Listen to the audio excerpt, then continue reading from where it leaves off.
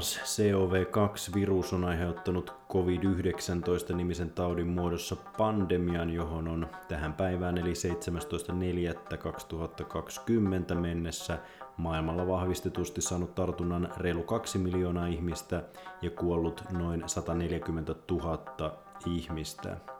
Suomessa on tähän mennessä vahvistettu 3500 koronatartuntaa ja 82 kuolemaa.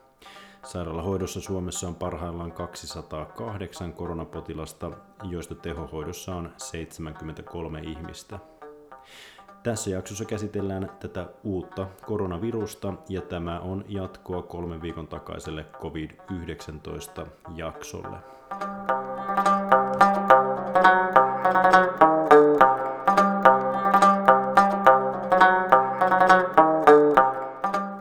Tervetuloa Keuhkopodcastiin, hyvät kuuntelijat. Mun nimi on Jere Reijula ja toimin HYKSin keuhkoklinikassa erikoistuvana lääkärinä. Käy kuuntelemassa taustat ja motiivit introjaksosta ja tarvittaessa käy kuuntelemassa edellinen COVID-jakso, sillä tästä jatketaan. Voit seurata myös Instagramissa tai lähettää viestiä keuhkopodcast@gmail.com. Myös tämä jakso tulee olemaan monologi ja todennäköisesti tämä jakso tulee olemaan työkiireiden vuoksi viimeinen koronaa käsittelevä podcast ennen kuin epidemia hellittää. Heti aluksi haluan kiittää siitä aivan valtavasta määrästä positiivisia kommentteja, jonka edellinen jakso keräsi. Ja myös kaikista niistä tsemppiviesteistä, joita koko meidän keuhkoklinikka ja toisaalta itse asiassa kaikki terveydenhuollon alalla toimivat yhteisesti saivat. Mä oon myös hyvin pahoillani, sillä palautteen määrästä johtuen en ole kyennyt vastaamaan kysymyksiin tai kommentteihin, mutta mä oon tietääkseni lukenut näistä jokaisen ja ohjannut osan näistä eteenpäinkin. Mut nyt ennen kuin lähdetään pureskelemaan itse aihetta, mä korostan, että kaikki mitä tässä jaksossa sanon on täysin henkilökohtaisia tulkintoja tai mielipiteitä, eivätkä välttämättä edusta millään tavalla niiden organisaatioiden näkemystä, jossa työskentelen, eli esimerkiksi HUSin. Tarkoituksella en tee kuitenkaan vastakkainasettelua, vaan mainitsen tämän, jottei synny epäselvyyksiä. Keuhkopodcast on siis täysin henkilökohtainen projekti ja toistaiseksi ilman taloudellisia sidonnaisuuksia. Ja sitten itse aiheeseen. Käydään tällä kertaa läpi ensiksi päivitetyt havainnot ja kokemukset taudista. Mennään sitten yleisiin fiiliksiin tilanteesta ja ihan jakson lopuksi mennään sitten syvemmälle tautiin itse tieteen kautta. Mä oon siis edelleenkin pääosin keuhko-osastolla töissä, jonka lisäksi on ollut toki päivystyksiä. Käytännössä muutamia poikkeuksia lukuun ottamatta oikeastaan kaikki hoitamani potilaat on ollut joko koronapotilaita tai epäilyjä. Missään nimessä vieläkään en uskalla sanoa, että tauti olisi jotenkin tuttu, mutta 3 viikossa on menty taas askeleita eteenpäin. Eli viime jaksosta on kulunut 3 viikkoa ja tästä ollaan menty eteenpäin. Ja samalla kun tieteen saralla on tapahtunut paljon, niin meillä on potilasmäärät lisääntynyt, vaihtoa on ollut paljon ja nyt on saatu jo lyhyttä, mutta kokemusta tällaista lyhkäisistä seuranta-ajoistakin, mikä sit lisää osaltaan tätä kliinistä tuntumaa tästä taudista. Mä en vielä pari kuukautta sitten erikoislääkäritentin lukiessa osannut odottaa, että jo samana keväänä kaikkien näiden keuhkosairauksien sijaan olisi tilanne, jossa hoidan kuukauden ajan joka päivä käytännössä yhtä sairautta tai sen epäilyjä.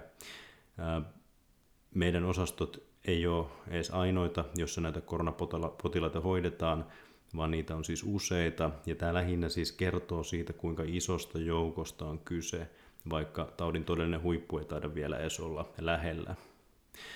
Mutta nyt muutama kommentti edelliseen jaksoon. Tämä COVID-PCR-näytteiden, eli näiden niin sanottujen laboratoriokokeiden, nenänielun näytteiden vastaukset on nopeutunut. Nyt nämä tulee noin 1-2 päivän sisällä, mikä helpottaa työtä ja kohortointia. Toisaalta just nämä näytteet ei näytä olevan lähellekään 100%, ja tämä luotettavuus näyttää tutkimusten valossa heikkenevän oireiden keston pidentyessä, mikä on siis havaittu myös käytännössä, eli vääriä negatiivisia on, mikä tekee omat haasteensa tilanteeseen. Tästä tulee lisää tuolla tiedeosiossa, mennään siihen sitten syvemmin. Maksa-arvot on edelleen koholla isolla osalla potilaista. Me ollaan saatu nyt muutamia seurantoja toki jo, ja nämä näyttäisi, että valtaosalla nämä lähtee hyvin laskuun siinä 1-2 viikon kohdalla. Joillakin on voinut vähän pidempäänkin mennä, mutta ne jossain vaiheessa kääntyy yleensä alaspäin. Mutta muuten näillä laboratoriokokeilla me ollaan niin hoidollisesti tehty aika vähän. Pientä aavistusta taudista nämä on näyttänyt. Puhuttiin aikaisemmin näistä ferritiinistä, laktaattidehydrogenaasista, CRPstä, ehkä lymfopeniasta, leukosytoosista ja FIDistä. Ne on voinut antaa jonkinnäköistä osviittaa, mutta käytännössä ollaan edelleenkin nähty kyllä melkein kaikkia variaatioita. On ollut matalilla tai tällaisilla normaaleilla arvoillakin vaikeita tapauksia, ja sitten taas päinvastoin ollaan nähty myöskin selvästi poikkeavia arvoja, jotka taas on ollut taudinkuvalta aika lieviäkin. Näiden kehitys siis ei ainakaan vielä anna hirveästi meille tässä vaiheessa tästä niin kuin taudin kulusta, mutta muut merkit siis toki kertoo ehkä tässä vaiheessa enemmän. Voi olla, että jatkossa me saadaan näistä aika hyvääkin dataa. Ja ehkä niin kuin muissakin taudeissa, niin nämä on ehkä enemmän sellaisia niin kuin työkaluja diffata muita tauteja tässä vaiheessa ja toki siten myös käyttökelpoisia. Valtaosalla nämä koronan klassiset hengitysteihin painottuvat oireet on edelleenkin yleisimpiä, mutta monia potilaita on tullut tällaisilla akuutin vatsan oireilla. On ollut kova vatsakipu, on ollut tällaisia gastroenteriitin oireita, oksentelua ja ripulia. Ja sitten esimerkiksi, jos on kirurgian päivystyksessä oltu, siellä on voitu ottaa vatsan TT, jossa ei ehkä sitä vatsakipua selittävää näy, mutta sitten keuhkokuvassa tai keuhkojen alueelta on sitten näkynyt tällaista keuhkokuumemuutosta, joka on voinut koronaankin sopia, ja sieltä sitten on herännyt viimeistään epäily. Potilailla on ollut päänsärkyä, hajuaistin menetystä myöskin monella. Haastattelujen perusteella lapset ja teinit näyttää sairastavan tämän taudin joko lievänä tai jopa oireettomana. Ei ole tullut vielä vastaan hyvin vaikeita tapauksia lapsien osalta, joka on tietysti kiva aina kuulla. Myös näyttää maailmalla olevan samansuuntaista. Puhutaan siitäkin vähän tuolla tiedeosiossa lisää. Keuhkoauskultaatio on edelleenkin aika vähäisiä. Muistuttaa lähinnä sellaista ehkä tavallista bakteeripneumoniaa, joskin laaja-alaisesti. Joillain tällaisilla pidemmälle edenneissä taudeissa on ehkä voinut kuulua tästä ehkä pikkasen fibroottistyyppistäkin hyvin hentoa rahinaa, mutta obstruktiota on edelleenkin ollut erittäin vähän, jos ollenkaan, eikä myöskään tällaisia septisiä taudinkuvia. Korostettakoon, että tämä ei ole missään nimessä mahdotonta, eli voi olla, ja toisaalta vaikka tällaiset septiset taudinkuvat on saattanut mennä suoraan teholle, josta meillä ei ole niinkään tietoa, mutta pitäisi tehohoidon puolelta enemmän sitä kysyä vielä. Ja sitten kun mainitsin, että tällaiset että tämä saattaa olla salakavalle, niin kyllä osin tässä ehkä mä hain sitä, että osalla potilaista on toki hengenahdistusta, mutta kaikilla ei ole. Eli vaikka happitaso laskee, niin se subjektiivinen kokemus hengenahdistuksesta ei kaikilla ole kovin vahva.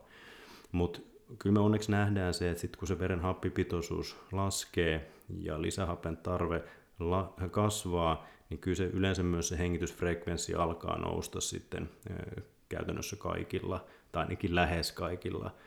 Ja tällä me toki seurataan paljon sitä, että miten se tila etenee, ja aletaan sitten keskustella tehohoidon kanssa tarvittaessa.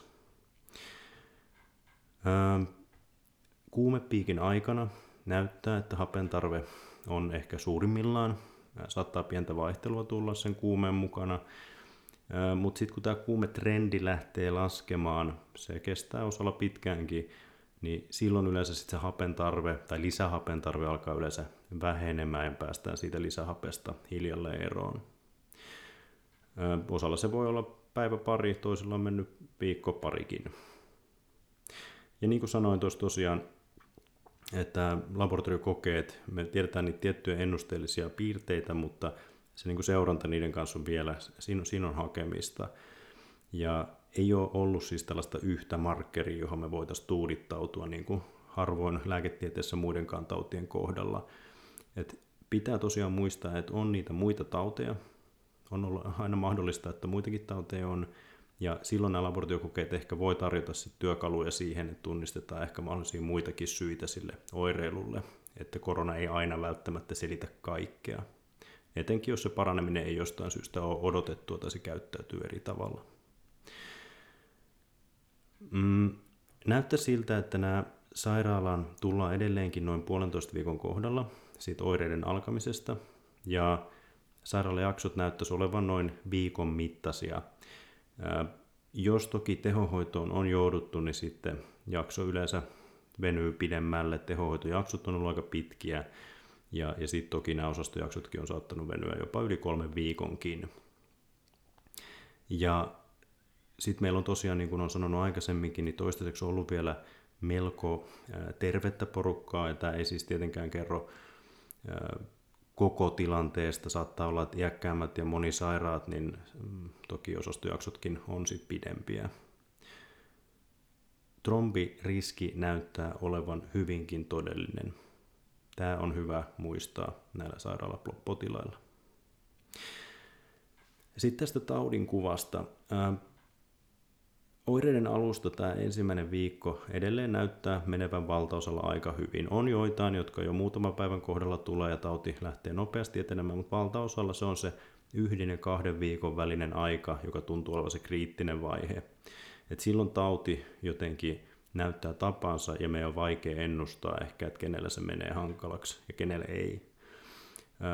Joillekin se kuumeilu on jatkunut vielä 2 viikon jälkeenkin lähes 40 asteessa, mutta harvemmin enää sitten 2 viikon jälkeen oireiden alusta enää sitten tällaista hankalaa happeutumisongelmaa on muodostunut. Mutta ei tietenkään poissulje, etteikö näissä voisi olla, mutta se on se 1 ja 2 viikon välinen aika, jolloin yleensä sitten alkaa nähdä merkkejä siitä. Ja tämä ei siis missään nimessä mun tulkinnan mukaan tarkoita sitä, että potilaiden pitäisi odottaa kotona aina vähintään viikon, vaan enemmänkin tästä taudista, että sen 2 viikon sisällä oireiden alusta sitten tauti alkaa näyttää tapansa. Kuume tosiaan on voinut sahata vielä 2 viikon kohdallakin, mutta usein tämä kuume-episodi itsessään on kestänyt vähän alle viikon, osalla lyhyemmänkin aikaa.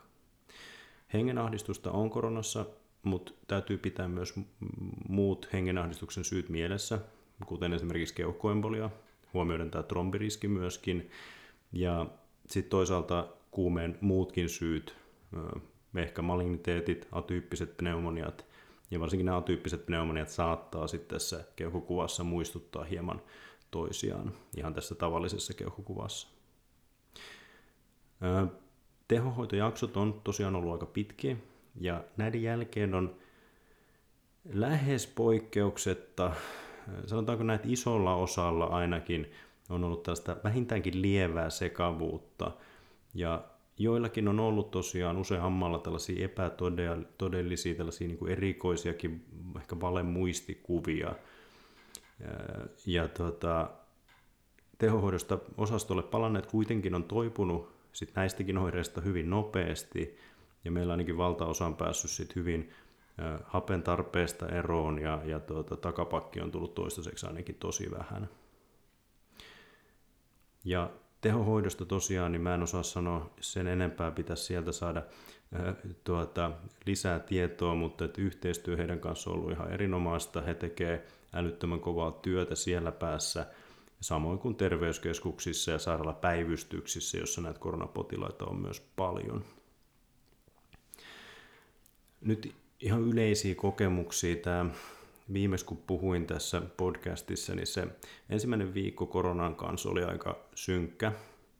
Kaikki oli uutta, ja koska se tauti kestää keskimäärin aika pitkään, niin se tuntui aluksi, että lähes kaikki menee huonommaksi. Teholle mentiin paljon, edelleenkin sinne mennään kyllä, mutta silloin vielä pieni osa oli tullut takaisin. toimintatavoissa ja suojaamisessa oli paljon oppimista ja jouduttiin sietämään tällaista uudenlaista epävarmuutta, kun taudista ei tiedetty paljon vielä, miten se käyttäytyy. No nyt nämä seuraavat 2-3 viikkoa on ollut henkisesti aika paljon helpompia. Toimintatavat on tullut tutummaksi. Me ollaan nähty jo lukuisia onnellisia kotiutujia. Me nähdään käytännössä joka päivä ja niistä vaikeimmistakin taudinkuvista selvä enemmistö alkaa olla parantunut tai ollaan saatu kuntoon ja kotiutumaan. Myös näitä hankalia, pitkiäkin tehohoitojaksoja on päätynyt onnelliseen lopputulokseen ja lähes päivittäin osastolle palaa tehohoidosta toipujia. Toki siis tauti on edelleen kova ja mä allekirjoitan sen, mitä aiemmin sanoin, että tämä on kurja tauti, jota et halua sairastaa, vaikka toki taas muistutan, että valtaosa tämän sairastaa lievänä eikä koskaan edes sairaalaan päädy. Ja sairaalassakin ollaan nähty niitä lieviä, nopeasti paranevia tapauksia, että sekään ei ole mahdotonta. Töitä on ollut aika paljon, etenkin päivystäjillä ja konsulteilla meillä. Puhelin soi paljon ja potilaita on paljon, se virtaus on aika suurta ja osa näistä on huonokuntoisia. Meillä on siis jo useampi osasto, jossa hoidetaan käytännössä pelkästään koronapotilaita, mutta vaikka välillä on työlästä, niin kaaosta ei ole missään vaiheessa syntynyt. Meillä on älyttömän hyvä jengi osastolla, hoitajat, lääkärit, farmaseutit, laitoshuoltajat, laboratoriohoitajat, röntgen, kaikki tekee yhteistyötä ja myös erikoisalojen kanssa puhelut ja muut, niin ne jotenkin tuntuu, että on ennestään tiivistynyt ja yhteistyö on ollut hyvä. Musta tuntuu, että meillä on johto painanut aika pitkää päivää, suunnitellut askelmerkit hyvin, tämä elektiivisen toiminnan alasajo on tehty riittävän aikaisin ja sitä mukaan me ollaan saatu sellainen tilanne, jossa on odotetusti kiirettä, mutta missään vaiheessa ei tosiaan kaaosta. Ja silloin me voidaan hoitaa tehokkaasti asioita.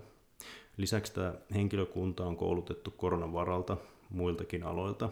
Ja nämä yhdessä jotenkin mahdollistaa sen, että sitten vielä kun ihmiset on rajoittanut kontakteja ja hidastanut heidän osaltaan taudin leviämistä, niin musta tuntuu, että me ollaan oltu sellainen askel pari koronaa edellä koko ajan. Tiedotus meille työntekijöille on toiminut hyvin, ainakin meidän yksikössä, ja tämä mahdollistaa sen, että meillä työntekijöillä on työrauha keskittyä siihen tärkeämpään, eli se mitä me osataan, eli hoitaa potilaita. Etäyhteydestä puhuin hyvin nopeasti sen mun viime jakson jälkeen. Me polkastiin tällainen pilotti käyntiin, tippatelineitä ei tarvittu, ja tämä on tällainen suojattu videoyhteys, joka otetaan huoneessa tai potilailla itsellä oleviin mobiililaitteisiin hyvin yksinkertaisesti. Tätä pilotoidaan parhaillaan ja alustavasti tästä on saatu hyviä kokemuksia sekä potilailta että hoitohenkilökunnalta. Ne hyvät puolet on siinä, että potilas näkee lääkärin. Meillä ei tarvitse olla suojakamat päällä tai sitten hoitajan toki niin kuin ilman maskeja.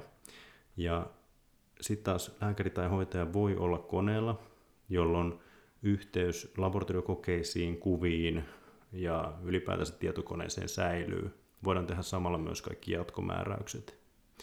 Ja tavallisella kierrolla tällä hetkellä sitä ei voi tehdä, koska tietokoneita ei voi viedä huoneisiin ihan näistä hygieniasyistä. Henkilökunnalla tämä tartuntariski on myös etäkäytössä vähän pienempi, kun huoneeseen ei tarvitse joka kerta mennä. Ja sitten näitä suojavarusteita saattaa myös säästyä. Tämä ei tietenkään sovi kaikille, mutta tämä siis mahdollistaa toisinaan tällaisen potilaskontaktin ilman fyysistä huoneeseen astumista. Tätä systeemiä toki pitää kriittisesti arvioida ja me aletaan samalla tutkia tätä Meilahdessa.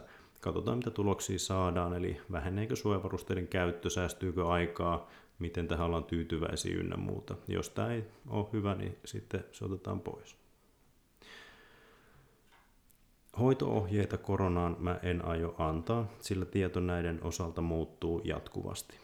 Mä oon seurannut mielenkiinnolla tätä tutkimuksia maailmalta ja tiedän myös, että meillä Meilahdessa ja ympäri Suomen lääkityksiä ja hoitoja puntaroi joukko erittäin fiksuja ihmisiä, joilla on huomattava kokemus lääketieteestä ja jotka seuraa tiedekenttää erittäin aktiivisesti. On ehdotettu, ja sinänsä olisi hauskaa, jos olisi yksi lääke tai hoitomuoto, joka tämän taudin voittaisi. Ja nyt en siis puhu rokotteesta, koska se olisi ihan mahdollista, ja sitä toki etsitään kuumeisesti. Lukuisia tutkimuksia on menossa, ja näitä pohdittaessa ihan yleisesti, niin meillä on siis useita kysymyksiä, kuten että kenelle kaikille hoitoa voidaan soveltaa, missä vaiheessa tautia tämä pitäisi aloittaa, kuinka pitkään tätä hoidetaan, ja jos kyseessä on lääke, niin millä annoksella, onko tällä haittoja, vaikuttaako se, jos potilaalla on esimerkiksi munuais-, maksa- tai sydänvika, jos sillä on allergioita, muita lääkityksiä, jotka vois mahdollisesti ristireagoida tämän kanssa, miten ikä vaikuttaa ja niin edelleen. Et jos meillä olisi yksi lääke samalla annoksella kaikille potilaille, tämä olisi ehkä vähän tylsääkin työtä. Mutta meidän tehtävänä lääkäreinä on aina puntaroida, onko lääkkeestä tai annetusta hoidosta enemmän hyötyä kuin haittaa, ja se ei ole aina helppoa. Rokotetta tosiaan kehitetään maailmalla ja sitä myös toki odotetaan kuumeisesti. Filhan sivuilta, eli Suomalaisen keuhkoyhdistyksen sivuilta, voi käydä katsomassa. Siellä on hyviä ihan tällaisia virallisia ohjeita tai tällaisia suosituksia ammattilaisille ja ei-ammattilaisille. Ihan näistä koronasta kannattaa käydä vilkaisemassa Filhan sivuilta. Ja sitten mennään tiedeosioon. Aivan valtava määrä tietoa on tullut. Koko maailma tutkii käytännössä yhtä asiaa tällä hetkellä. Toki muitakin asioita onneksi, mutta mä yritän filtteroida tähän joitain näistä mua kiinnostavimpia tai ehkä oleellisimpia. Näitä oli alun perin mulla 20 mielenkiintoista julkaisua, mutta siinä olisi kestänyt niin kauan, että tässä nyt taitaa tulla 4 näistä ehkä kiinnostavinta. Ensimmäisenä kohtuu tuore, tänään ilmestynyt New England Journal of Medicineissa löytyy tällainen lyhyt katsaus 2 New Yorkin sairaalan koronapotilaista, joita oli yhteensä vajaa 400, 393 kappaletta. Ne oli aikuisia, jotka oli vahvistetusti COVID-19 taudissa, ja ajanjakso oli maaliskuun 5. ja 27. päivän välillä. Ja molemmissa sairaaloissa oli käytännössä tällaisen, Jenkeissä kutsutaan aikaisen intubaatiostrategia, eli ilmeisesti vähän tällainen etupainotteisesti intuboidaan, ja siellä oli aika rajallinen määrä ilmeisesti korkeavirtaushappihoitoa, eli tätä NHF-hoitoa, mikä sitten osaltaan vaikuttaa näihin tuloksiin. Mutta potilaista heillä oli yleisimmin oireena yskää, kuumetta, hengenahdistusta, kipuja, ripulia, pahoinvointia ja oksentelua. 90% oli lymfopeniaa, 4 trombosytopeniaa, monella oli koholla olevat maksa-arvot ja tulehdusarvot. 3% näistä kehittyi hengitysvajaus, ja niistä 3% oli ekstuboitu 10.4. mennessä, eli kun tätä on kirjoitettu. 10% on kuollut, ja 2/3 on kirjattu ulos sairaalasta. Ventilaattoriin joutuneet oli yleisimmin miehiä. Heillä oli useimmin maksa-arvot ja tulehdusparametrit, ja tässä oli niistä luokiteltu ferritiini, D-dimeri, CRP ja prokalsitoniini. Eli nämä tulehdusparametrit oli myös koholla useammin kuin heillä, jotka ei ollut joutunut ventilaattoriin. 3% ei tarvinnut happea alkuvaiheessa, 3 tunnin sisällä tulovaiheesta, eli se kehittyi myöhemmin. Valtaosa kliinisestä kuvasta oli siis lähellä sitä, mitä Kiinasta oli jo aiemmin raportoitu. Erona huomattiin, että näissä amerikkalaisilla oli enemmän mahasuolioireita, ja pohdittiin myös, että ylipaino näyttää olevan riskitekijä hengitysvajaukselle. Amerikkalaiset meni noin 10 kertaa todennäköisemmin ventilaattoriin kuin kiinalaiset heidän tutkimuksissa, joka ehkä kertoo vaikeammasta potilasryhmästä, eli Amerikassa ehkä pääsee vaikeammin sairaalaan, ja sitten toisaalta tästä aikaisen intubaation strategiasta. Toinen julkaisu oli JAMA-lehdessä viikko sitten, Mao ja kumppanit, 10.4.2020. Niillä oli tällainen neurologisia ilmentymiä tutkiva tai katsova tutkimus, jossa oli Wuhanista tammi-helmikuussa koronapotilaita yhteensä 214 sairaalapotilasta, ja niiltä katsottiin neurologisia oireita. Nämä oli jaettu 3 kategoriaan. Ensimmäisenä oli keskushermostoilmentymät, jossa mainittiin sekavuus, päänsärky, tajunnan alenema, akuutti aivoverisuonitauti, ataksia ja kohtaus. Toisena oli ääreishermostoilmentymät, oli hajua, maku, näkö, häiriö ja hermokipua. Kolmantena oli sitten tällaiset luustolihasvammat.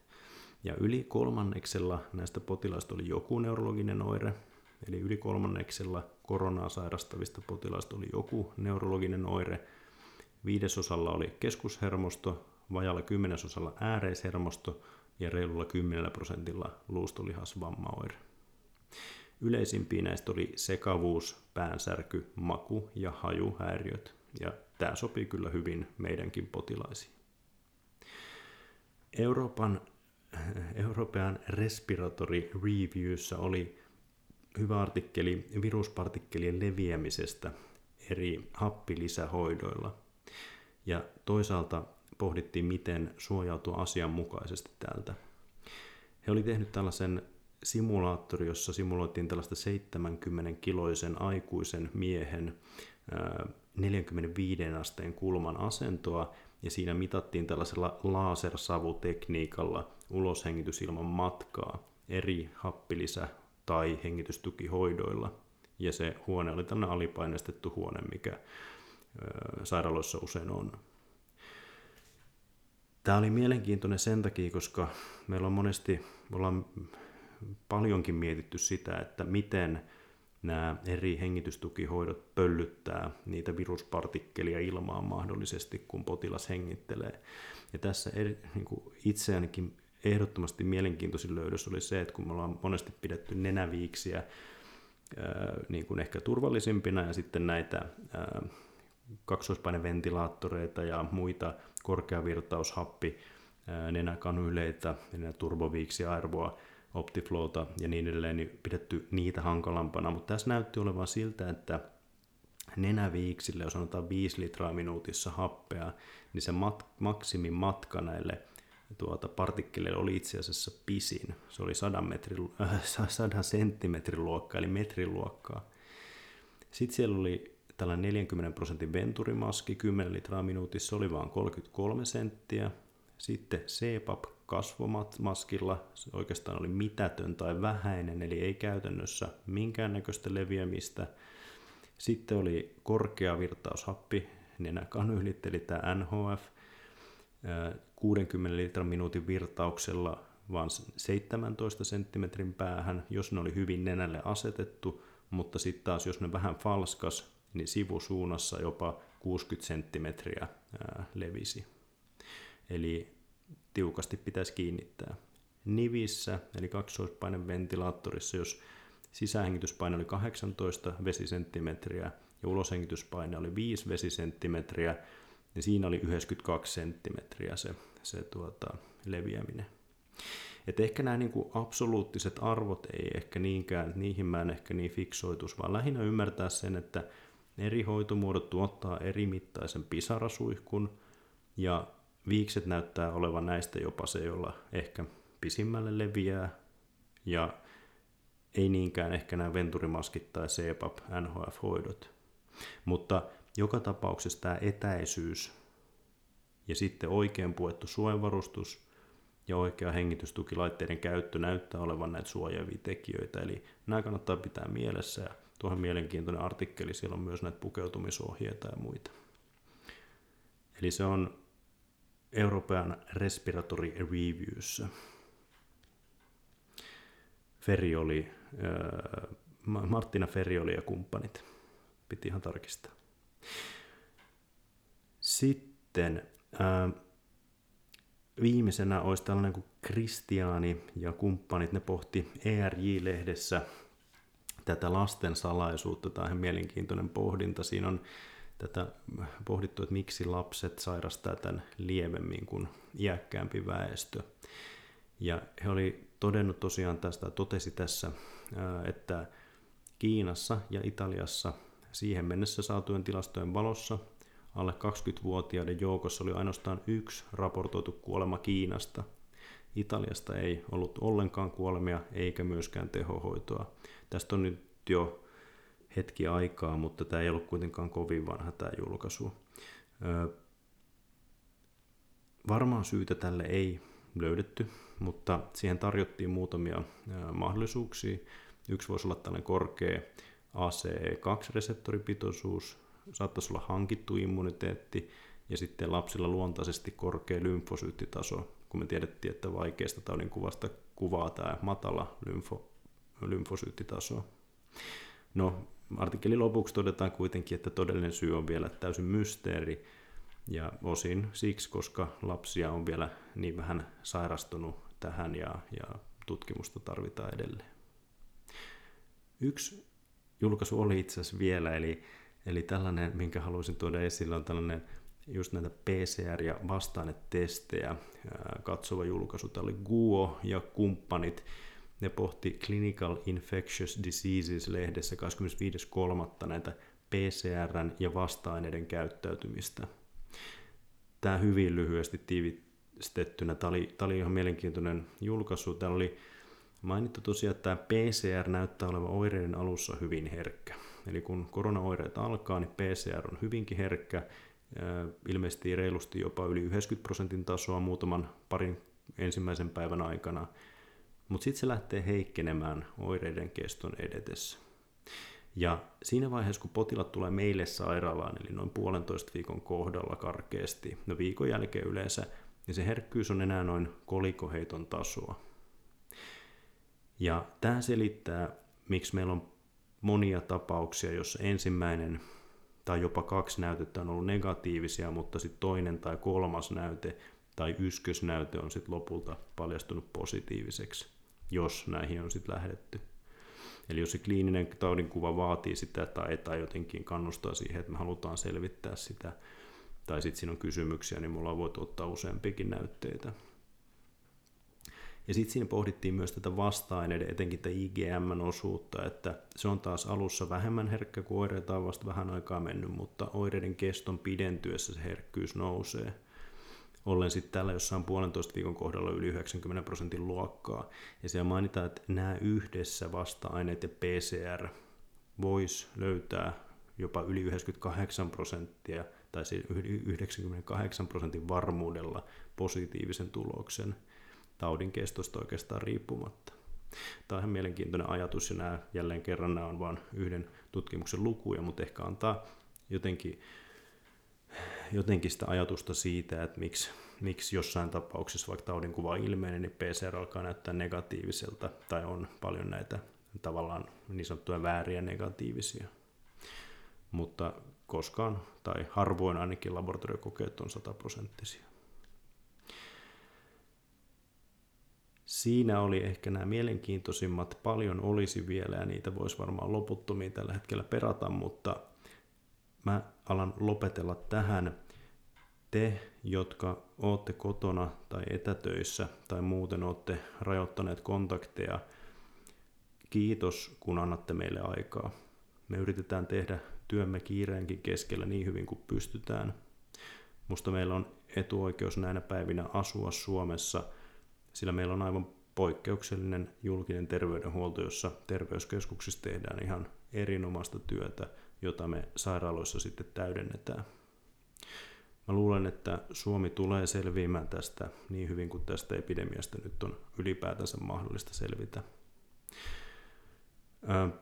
Todennäköisesti palaan koronaan kenties tämän epidemian ja kiireen vasta hellittäessä, eli vasta pidemmän ajan kuluttua. Siihen saakka voimia kaikille, pitäkää huolta toisistanne ja mukavaa vuorokauden jatkoa missä ikinä oletkin.